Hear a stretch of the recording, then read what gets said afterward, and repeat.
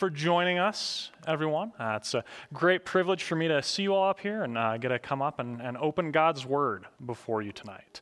I hope you all enjoyed the last few weeks going through the Lord's Prayer with Tom. It was just kind of a fun change of gears for a little while, I know for me, just to be reminded of how important, how wonderful, how amazing prayer is, and just how much we need to prioritize that. And so tonight, we're going to be picking up once again with our study through the Old Testament. So we started sometime back the book of Genesis, finished Exodus, and then most recently Leviticus. And so we're getting ready tonight to start our study through the book of Numbers. But before we get started on that, I'd like to spend just a little bit of time looking at the context of the book of Numbers. As we study the scriptures, we see how important context is to interpreting the meaning of individual verses, of passages within the Bible, and even of understanding how entire books of the Bible fit together and form the cohesive whole that we have as our Bible today. And so the background for Numbers starts all the way back in Genesis. This is, again, some time ago that we were studying through Genesis. And so we see in the book of Genesis the beginning, how everything started. We see God's creation of the world, that he created it out of nothing, that he made everything good, and that he created mankind with a specific purpose and a special relationship to himself, that man was designed to live in unity with God, to serve him, to work, and to worship him, and to just enjoy that fellowship with God. And we see shortly thereafter in Genesis the fall of mankind, that this perfect world did not exist in that state for very long, that sin entered into the world through the choice of Adam and Eve to stray from God's plan, to question his goodness, and to engage in what they thought would be best rather than what God had told them would be best. And so the entry of sin into the world brought a curse upon mankind and upon the entire world. We see that death enters into the world with this, that hardship and suffering come along with that. This is a terrible, terrible event in the history of humanity. But we see in the midst of that curse that God also gave a promise of hope, an offer of salvation, that he promises Eve that one of her offspring would be the one who would crush the head of the serpent, who would restore mankind to their right relationship with God and help them to live once again in that perfect unity and communion with their Creator as they'd been created to do. We see the book of Genesis continue on from there. The entry of sin into the world caused so much pain, so much suffering, so many terrible things that go on seemingly immediately after their exit from the Garden of Eden. We see with the story of Noah that God had to destroy the world, bring an end to almost all of mankind because they had become so sinful. And we see God's justice in that. We also see God's mercy, his preservation of Noah and his family through the flood, and the continuation of that promise to bring about a deliverer from the offspring of Eve.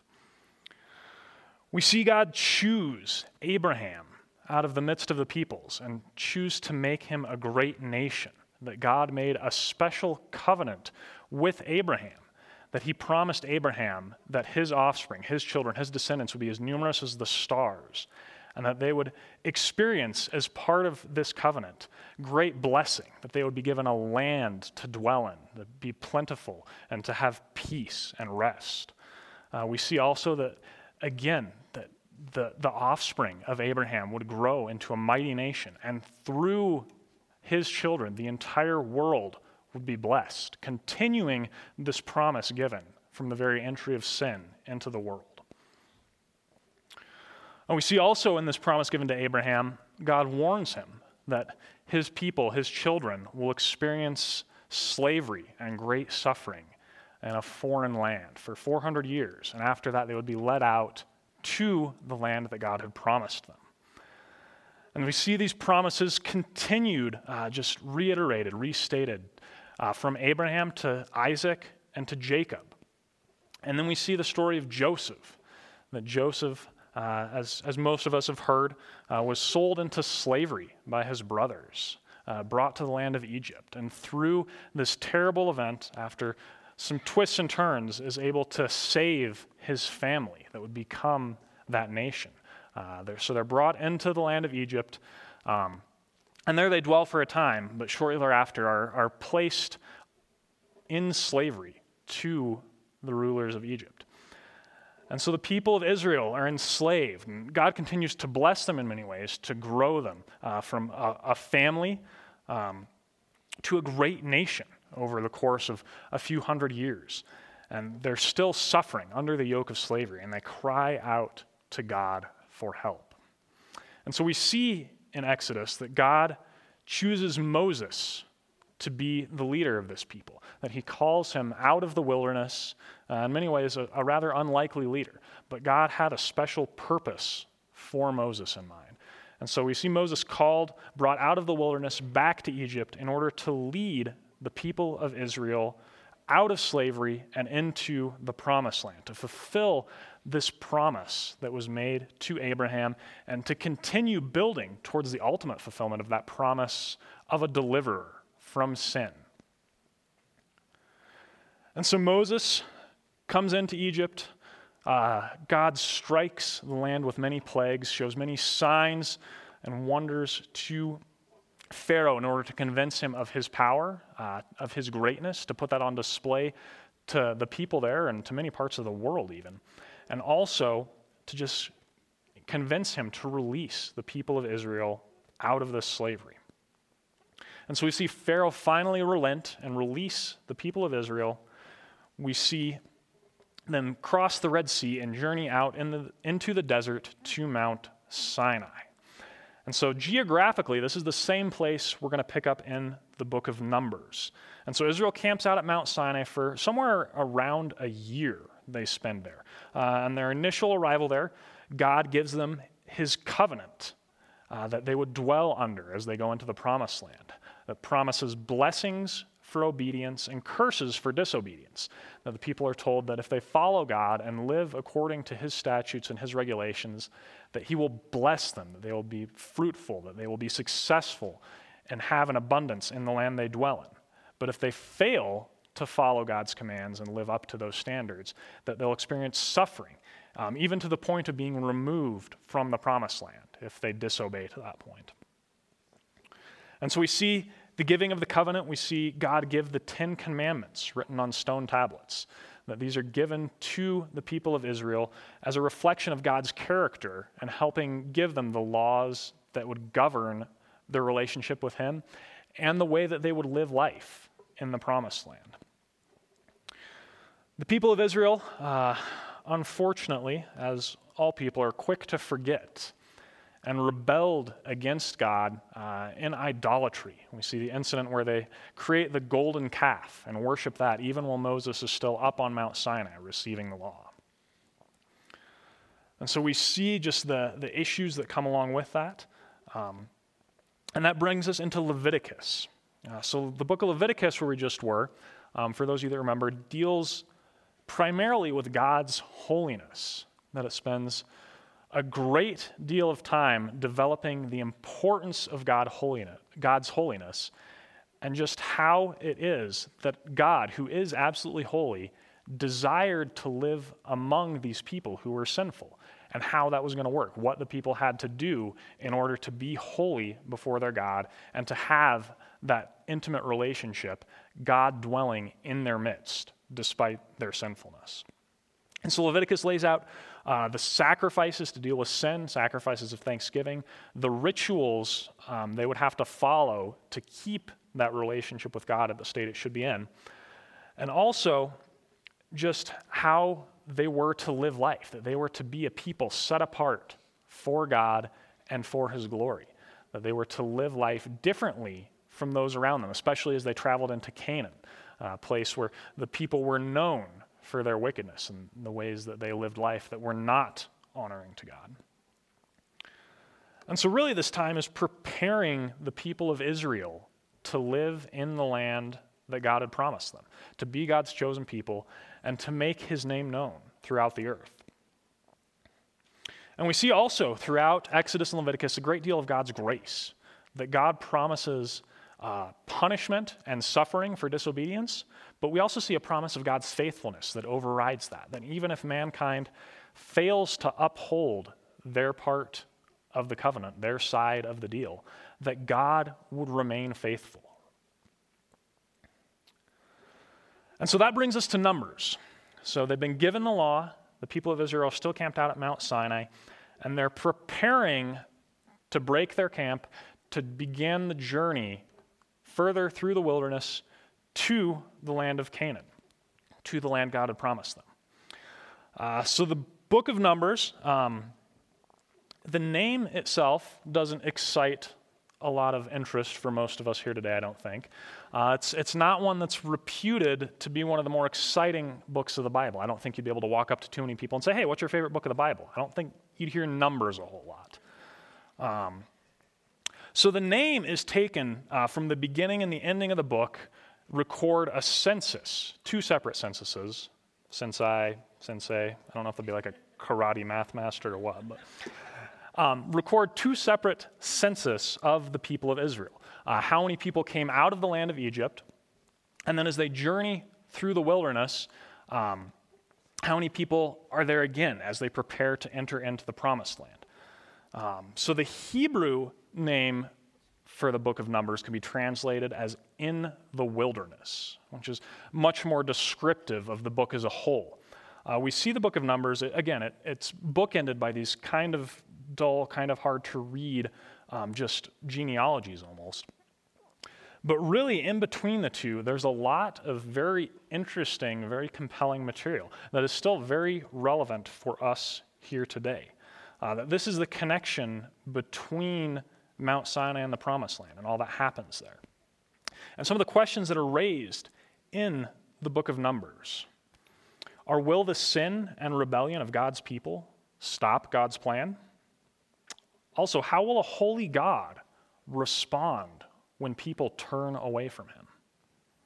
What are the consequences of sin? And will God protect his people from the many external threats that they face on their journey? And we learn a lot about God as we study through the book of Numbers. We learn a lot about mankind as well. That the nature of man hasn't changed over the last many thousands of years. That we face many of the same problems that the Israelites did on their journey through the wilderness. They manifest themselves differently, but our hearts are not all that different. And we see God's faithfulness to his people. We see God's desire to bless his people. But we also see God's people's continued rebellion against him. We see their distrust of his promises, and we see their ungratefulness for his work. And through it all, we see God's sovereignty, that despite all of the threats, despite complaints and rebellion and unfaithfulness by the people, that God is working it all according to his plan, and that he is faithful to bring about the good that he had promised so many generations before. As we look at the book of Numbers, so it's broken up a little differently. The book of Leviticus covered a relatively short period of time as Moses was recording all the laws given to the people of Israel. Numbers as a whole covers somewhere around 40 years. It's broken up a little differently. So the first 10 chapters, where we're going to be the next few weeks, covers just 19 days as Israel prepares to break their camp, to pack up their things, and to move on the way to the Promised Land. Chapters 10 through 14 cover merely 10 days, and then chapters 15 through 19 cover the course of 37 years as the people of Israel are wandering in the wilderness. There's not a lot of detail given over that time frame. And in the last few chapters, it's just 10 months as they're preparing to enter into the Promised Land finally. So kind of a brief outline of the book. So it begins with the census of the people, gives some various laws are restated, kind of rehashed the importance of sanctification of the priests and of the people, and a recording of the people taking Passover, observing the festival of remembrance of their deliverance from slavery by God and his provision of that special lamb. We see the next section of the book is the Israelites traveling on the move as they move from Mount Sinai closer to Canaan, to the Promised Land. We see the people grumble and complain about God's provision for them. And we see God answer that by providing quail for them to eat instead of just the manna that he gives them. Again, a little variety here, but also punishes them for their grumbling. We see rebellion shortly thereafter from Miriam and Aaron, Moses' own siblings, question his authority and God's choosing of him. We see them punished because of that. And then we see Israel camp on the border of Canaan next to the Promised Land and send out the spies to scout out the land.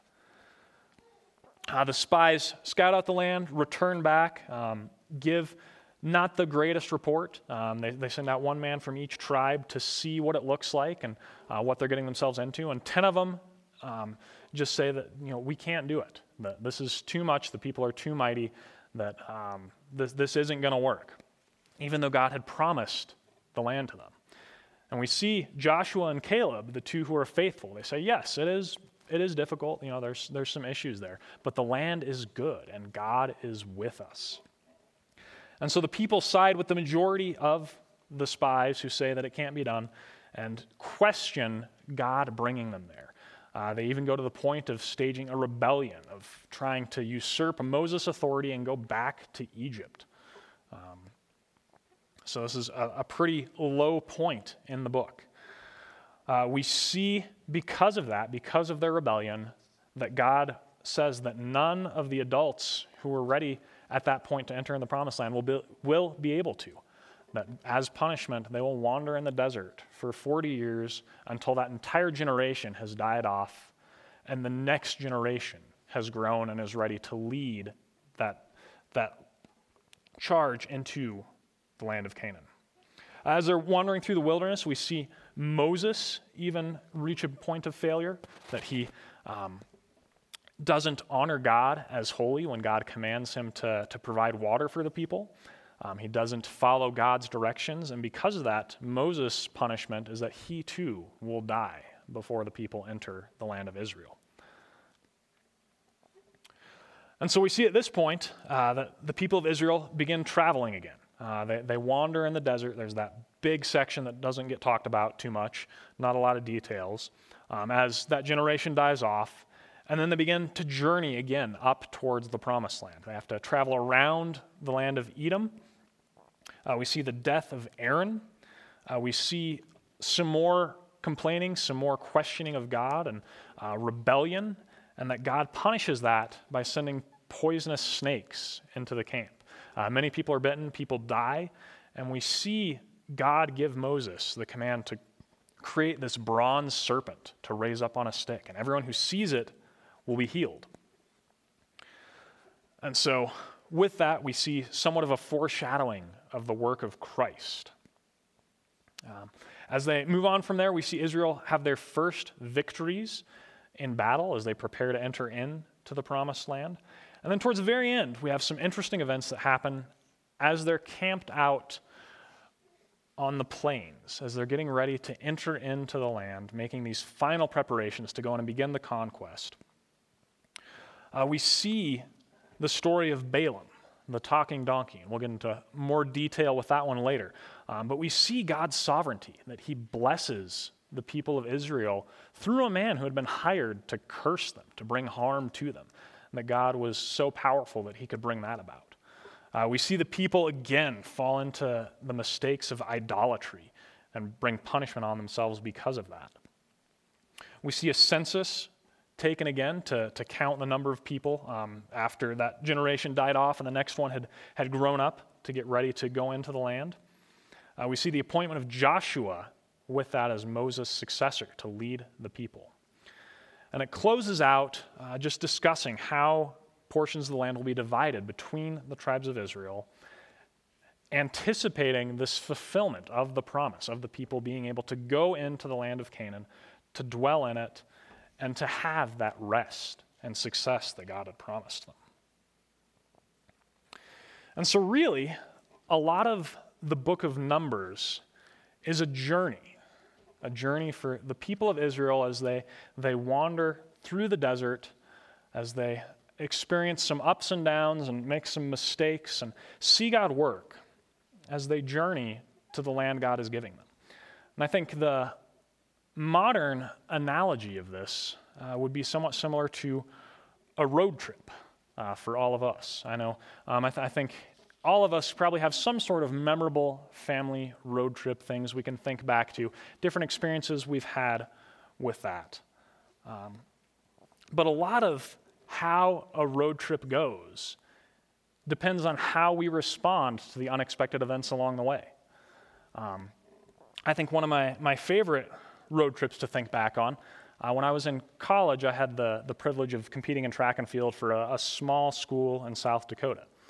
And so we traveled a lot. We were pretty isolated from other places where we'd compete, other schools we'd compete against. But we had one year where we had a coaching transition we were in the middle of, and we were preparing to go to this meet at the very end of the season, and we'd run out of money in the budget.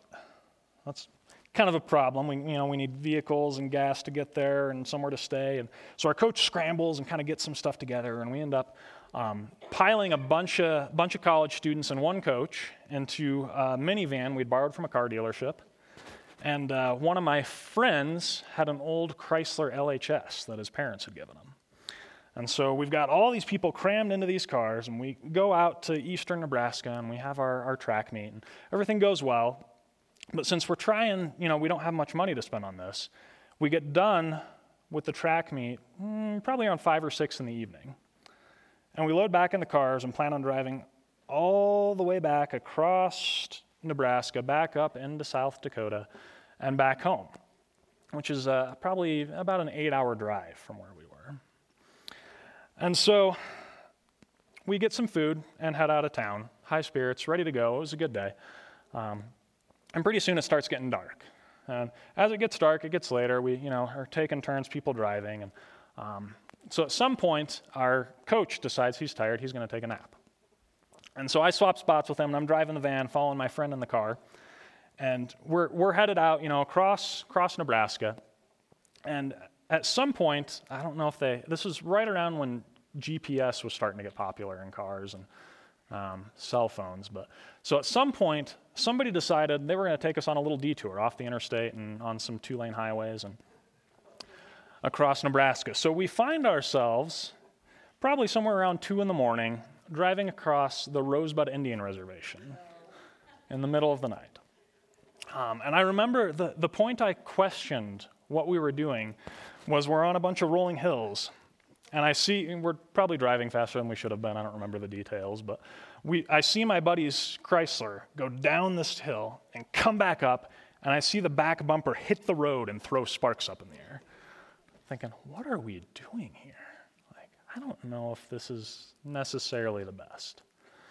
Fortunately, we all made it home safe and alive. I'm sure none of this would happen today. There's far too many rules that have been put in place since then. But the way we responded to that event made all the difference. That because we greeted the unknown with enthusiasm, with acceptance, and just tried to make the most of a less than ideal situation, things went pretty well. On this journey, this trip with the people of Israel, we see them greet the unknown, the unforeseen, with grumbling and complaining and rebellion. And because of their response to these things, we see God bring about punishment. We see consequences for their actions. That God is still faithful to them, but that they do suffer the consequences of their sinful choices. So that being said, let's dive into the text.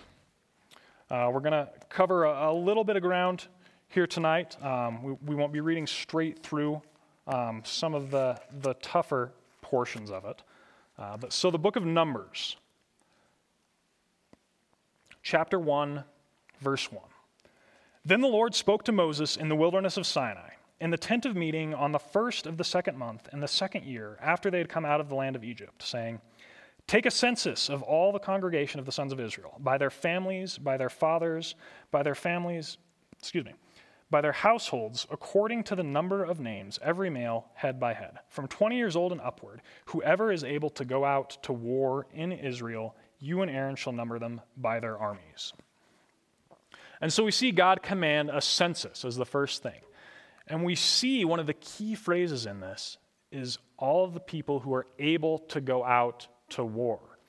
That this isn't a census of the entire nation. They're not trying to get a full population count to cover every single man, woman, child. That this is a census to take stock of the fighting men as they build their army and prepare for the conquest of Canaan. That they're just wanting to know who it is that is able to serve in the army as they're doing this. And so these numbers given, it's not counting all the people. This is just the adult men who are able to serve and fight. Picking up in verse 4, with you, moreover, there shall be a man of each tribe, each one head of his father's household. These then are the names of the men who shall stand with you. Of Reuben, Elizur, the son of Shedeur. Of Simeon, Shelumiel, the son of Zurishaddai. Of Judah, Nahshon, the son of Amminadab. Of Issachar, Nethanel, the son of Zuar. Of Zebulun, Eliab, the son of Helon. Of the sons of Joseph, of Ephraim, Elishama, the son of Ammihud. Of Manasseh, Gamaliel, the son of Pedazur. Of Benjamin, Abidan, the son of Gideoni. Of Dan, Ahiezer, the son of Ammishaddai. Of Asher, Pagiel, the son of Ochran. Of Gad, Eliasaph, the son of Deuel. Of Naphtali, Ahira, the son of Enan.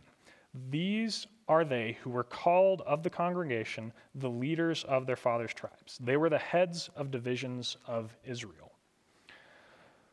And so, as we read through some of these, I always tell people, a lot of these genealogies and listing of names, it's a great place if you're looking for baby names. My wife and I are expecting right now, so I like to throw out some of these.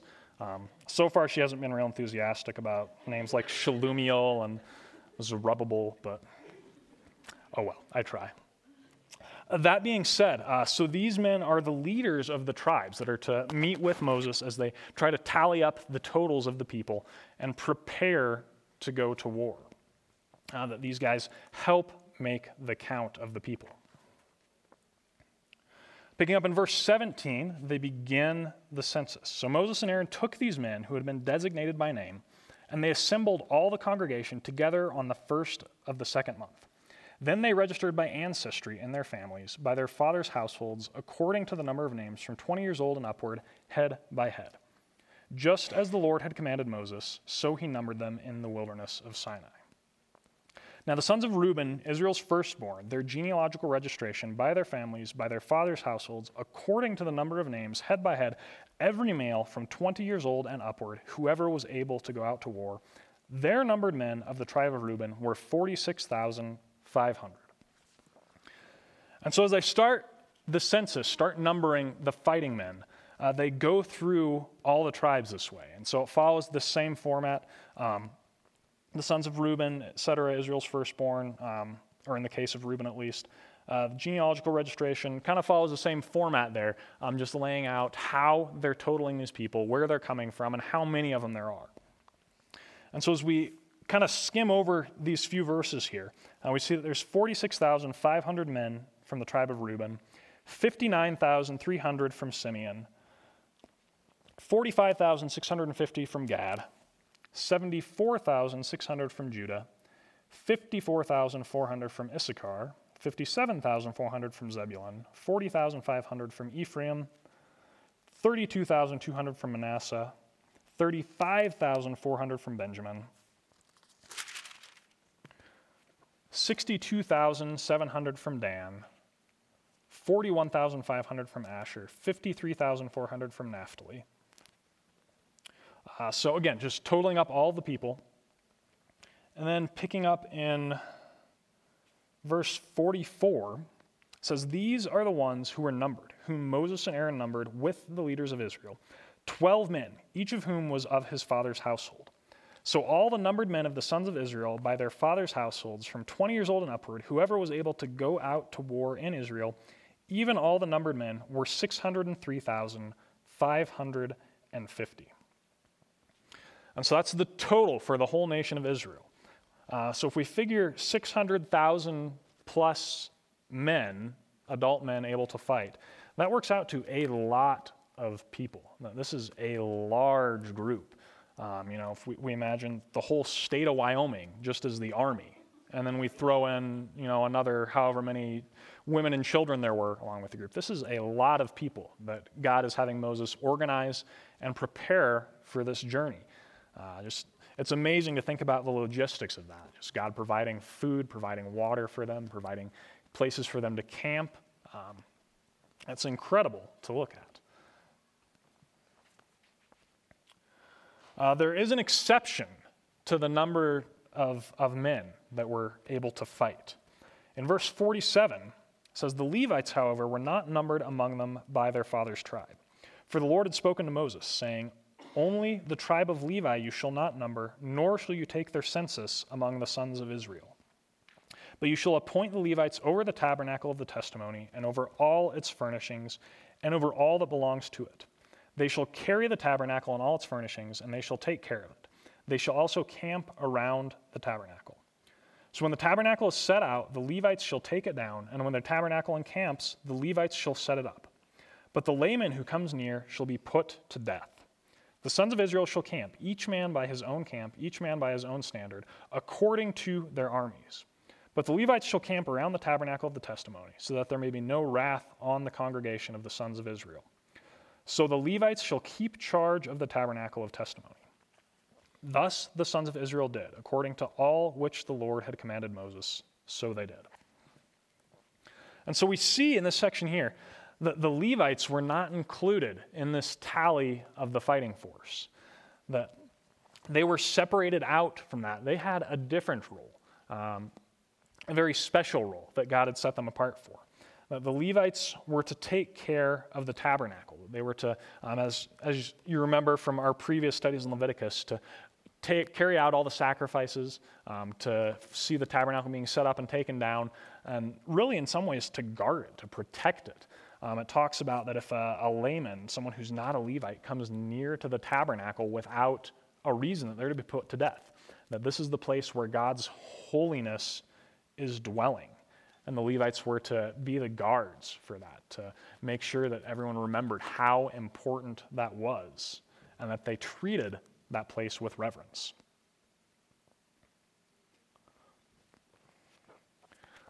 So moving into chapter 2, again, we're kind of going through some of this quickly with all the counting and the numbers. But chapter 2 starts off saying, "Now the Lord spoke to Moses and to Aaron, saying, 'The sons of Israel shall camp, each by his own standard, with the banners of their fathers' households. They shall camp around the tent of meeting at a distance. Now those who camp on the east side toward the sunrise shall be of the standard of the camp of Judah, by their armies, and the leader of the sons of Judah, Nahshon, the son of Amminadab, and his army, even their numbered men, 74,600. And so we see in chapter 2, it begins to lay out how the people were to be arranged, how they were to build their camp. There was a specific order they were to follow. They were to be camped out tribe by tribe with their certain kind of allotted spot around the tabernacle. And so we see, again, just that God has a specific plan. He has a specific order he desires from this. And he's giving them very specific instructions to follow as they do this. And so, continuing on, in verse 5, "Those who camp next to him shall be the tribe of Issachar, and the leader of the sons of Issachar, Nethanel the son of Zuar, and his army, even their numbered men, 54,400. Then comes the tribe of Zebulun, and the leader of the sons of Zebulun, Eliab the son of Helon, and his army, even his numbered men, 57,400. The total of the numbered men of the camp of Judah, 186,400 by their armies. They shall set out first." And so we see as they're laying this out, this is the order, the way their camp is to be set and arranged. This is also the order they're to go in as they break camp and begin to journey on their way to their next campsite. And so there's a specific order they're to go in. It lays out kind of the same format, much like the census, talking about which tribe goes where, how many of them there were. Just kind of to quickly look at that, on the east side, we see that the tribes of Judah, Issachar, and Zebulun were to camp out. On the south side, we see Reuben, Simeon, and Gad were allotted to camp there. And then we see in verse 17, God gives some specific instructions for the Levites in the tabernacle.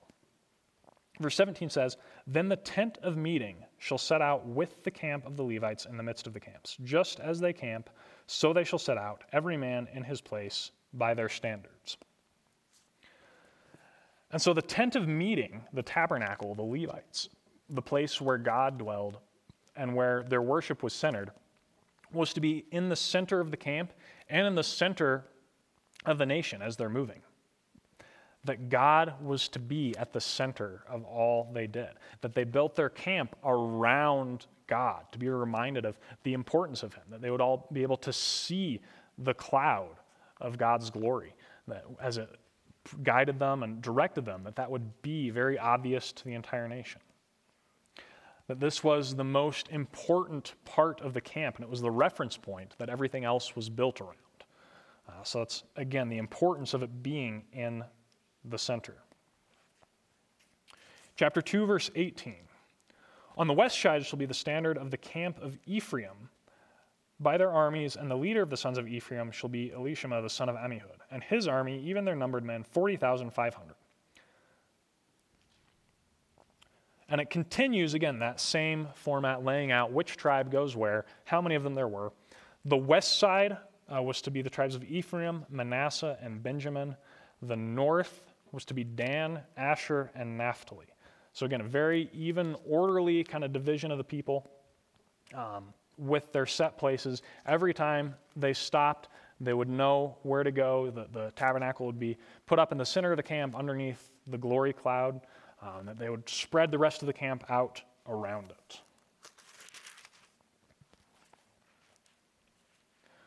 Skipping ahead, so again, that just lays out the camp, how it's to be ordered, and how they're to march. Moving to chapter 2, verse 32, it says, "These are the numbered men of the sons of Israel by their fathers' households, the total of the numbered men of the camps by their armies, 603,550. The Levites, however, were not numbered among the sons of Israel, just as the Lord had commanded Moses. Thus the sons of Israel did according to all that the Lord commanded Moses. So they camped by their standards, and so they set out, every one by his family, according to his father's household." And so we see the people of Israel, at least for this portion of the journey, followed God's commands. They saw where they were supposed to be, what they were supposed to be doing, and they did it. That they were following God's regulations and following this order God had given them.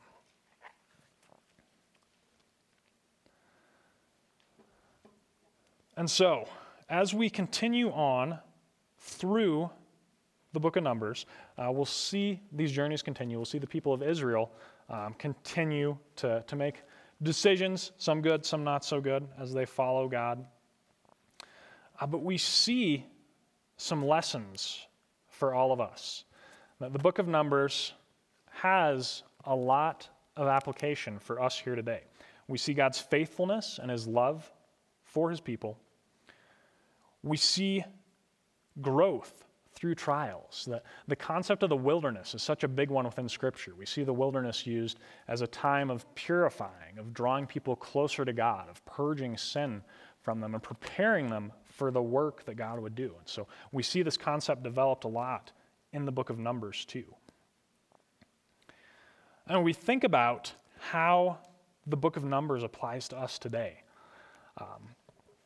Numbers is quoted or alluded to in the New Testament at least 70 times. So there's a lot in here that shows up again as we read the New Testament. The more we understand the book of Numbers, the better we can understand that. We'll also see in the coming weeks God's continued work to accomplish his plans and his promises. That failure to obey by his people won't stop God's promises. That failure by God's chosen leader won't stop him. That opposition from the people around the Israelites won't stop God from fulfilling his promises. We'll also see God's sovereign ability to work through whatever situation he chooses and with whatever people he chooses. The people that don't even wish to obey God, if God chooses to use them, he will. And I think one of the biggest things that we're going to learn in the coming weeks as we study Numbers is about mankind's rebellious heart and nature. And we're going to see the Israelites do a lot of stupid things. We're going to probably stand back and want to question, like, why? Like, come on, guys, it's right there. Like, he told you what was going to happen. But at the end of the day, we're not all that different from the Israelites, that we still have doubts, that we're still prone to look for satisfaction apart from God, that we can still rebel against God's leading, that we can still be drawn to give our attention in idolatrous worship of other things, that it's easy for us to forget the good God has done for us and become ungrateful. And we've been given new hearts by God, those of us that know him under the new covenant, but we're still burdened by that sin nature, and it's a constant struggle to bring that into submission to the Spirit and live in a way that brings glory to God. And so we learn a lot about mankind through this. In the coming weeks, we'll also see a lot of God's character, that we learn about God's sovereignty and his justice. The book of Romans talks about the kindness and severity of God. There's two sides to that. And I think the book of Numbers is a great illustration of this. One commentator I read said that this was maybe one of the best illustrations of the kindness and severity of God, was the book of Numbers. And we learn, as one teacher I was listening to says, that rebellion against God never goes anywhere good. But it seems like a good idea at the time. It doesn't pan out. And we need to be reminded of that. And one of the primary, or one of the biggest, I think, references to the book of Numbers in the New Testament is found in 1 Corinthians. And so 1 Corinthians chapter 10 kind of gives us just a summary of why we should pay attention to the book of Numbers, why we should read it, why we should know it, and remember its importance. So 1 Corinthians 10, starting off in verse 1, says, "For I do not want you to be unaware, brethren, that our fathers were all under the cloud, and all passed through the sea, and all were baptized into Moses in the cloud and in the sea, and all ate the same spiritual food, and all drank the same spiritual drink, for they were drinking from a spiritual rock which followed them, and the rock was Christ. Nevertheless, with most of them, God was not well pleased, for they were laid low in the wilderness. Now these things happened as examples for us, so that we would not crave evil things as they also craved. Do not be idolaters, as some of them were. As it is written, the people sat down to eat and drink and stood up to play. Nor let us act immorally, as some of them did, and 23,000 fell in one day. Nor let us try the Lord, as some of them did, and were destroyed by the serpents. Nor grumble, as some of them did, and were destroyed by the destroyer. Now these things happened to them as an example, and they were written for our instruction, upon whom the ends of the ages have come.